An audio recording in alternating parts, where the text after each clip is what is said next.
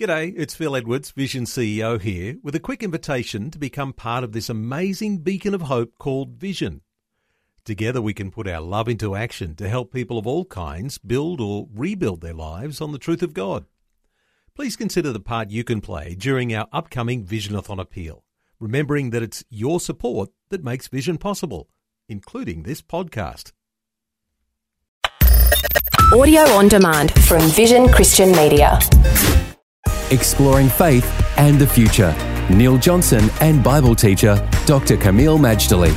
Let's continue to explore some of the issues around strength and weakness as we look at the biblical character of Samson.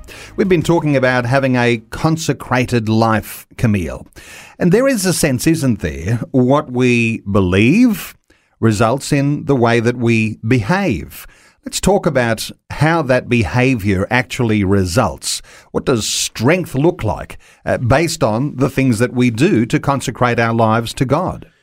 Well, what does strength look like? Of course, Samson is an example of that, where he did feats of physical strength that were legendary.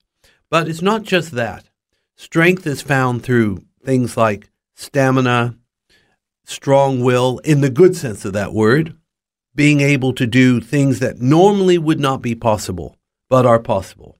So, for example, people think I'm full of stamina because I do an Understanding the Times tour and I'll have 50 to 60 meetings within a reasonably short amount of time, and they feel breathless just even hearing the schedule. But to me, there's nothing that extraordinary about it when you consider a lifestyle that is given over to God. I mean, that's how all of us should be. We can run through a troop, we can leap over a wall, because it's Christ who gives us strength. So I would say, in summary, what does strength look like? It's going beyond our own ability, interfacing with God's power, and then doing all kinds of things. Some of them fairly normal, but still extraordinary because it's bringing glory to God, and the results are eternal. How much of what we think is involved here? Because obviously, when we think, that results in a type of behaviour. How important is the thought life in the idea of being strong? The thought life is of the utmost importance. So much of what we are action-wise starts off in the mind. And in our corrupt, fallen world, with our corrupt human nature, our thought life can be pretty sordid. And that will lead to some very unsavory actions and consequences. Therefore, it is important to train and discipline the mind to think thoughts that are pleasing to God.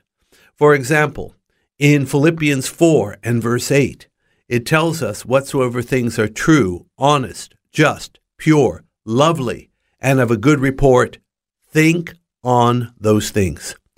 Well, these are words from God. Think on those things, true, honorable, and so on.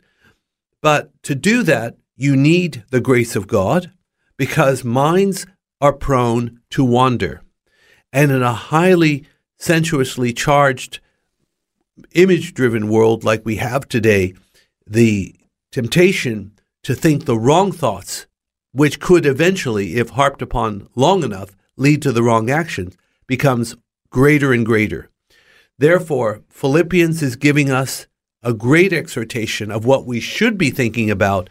And frankly, when we think about these things, God promises to be with us, to deposit His peace in our heart and mind. And of course, by being with us, He not only takes away all fears, but He will answer all prayers according to His glory. Faith and the Future with Neil Johnson and Dr. Kameel Majdali from Teach All Nations. For more from Dr. Majdali, including books and DVDs on prophecy, Bible commentaries, plus today's and other episodes of Faith and the Future, go to vision.org.au. Thanks for taking time to listen to this audio on demand from Vision Christian Media. To find out more about us, go to vision.org.au.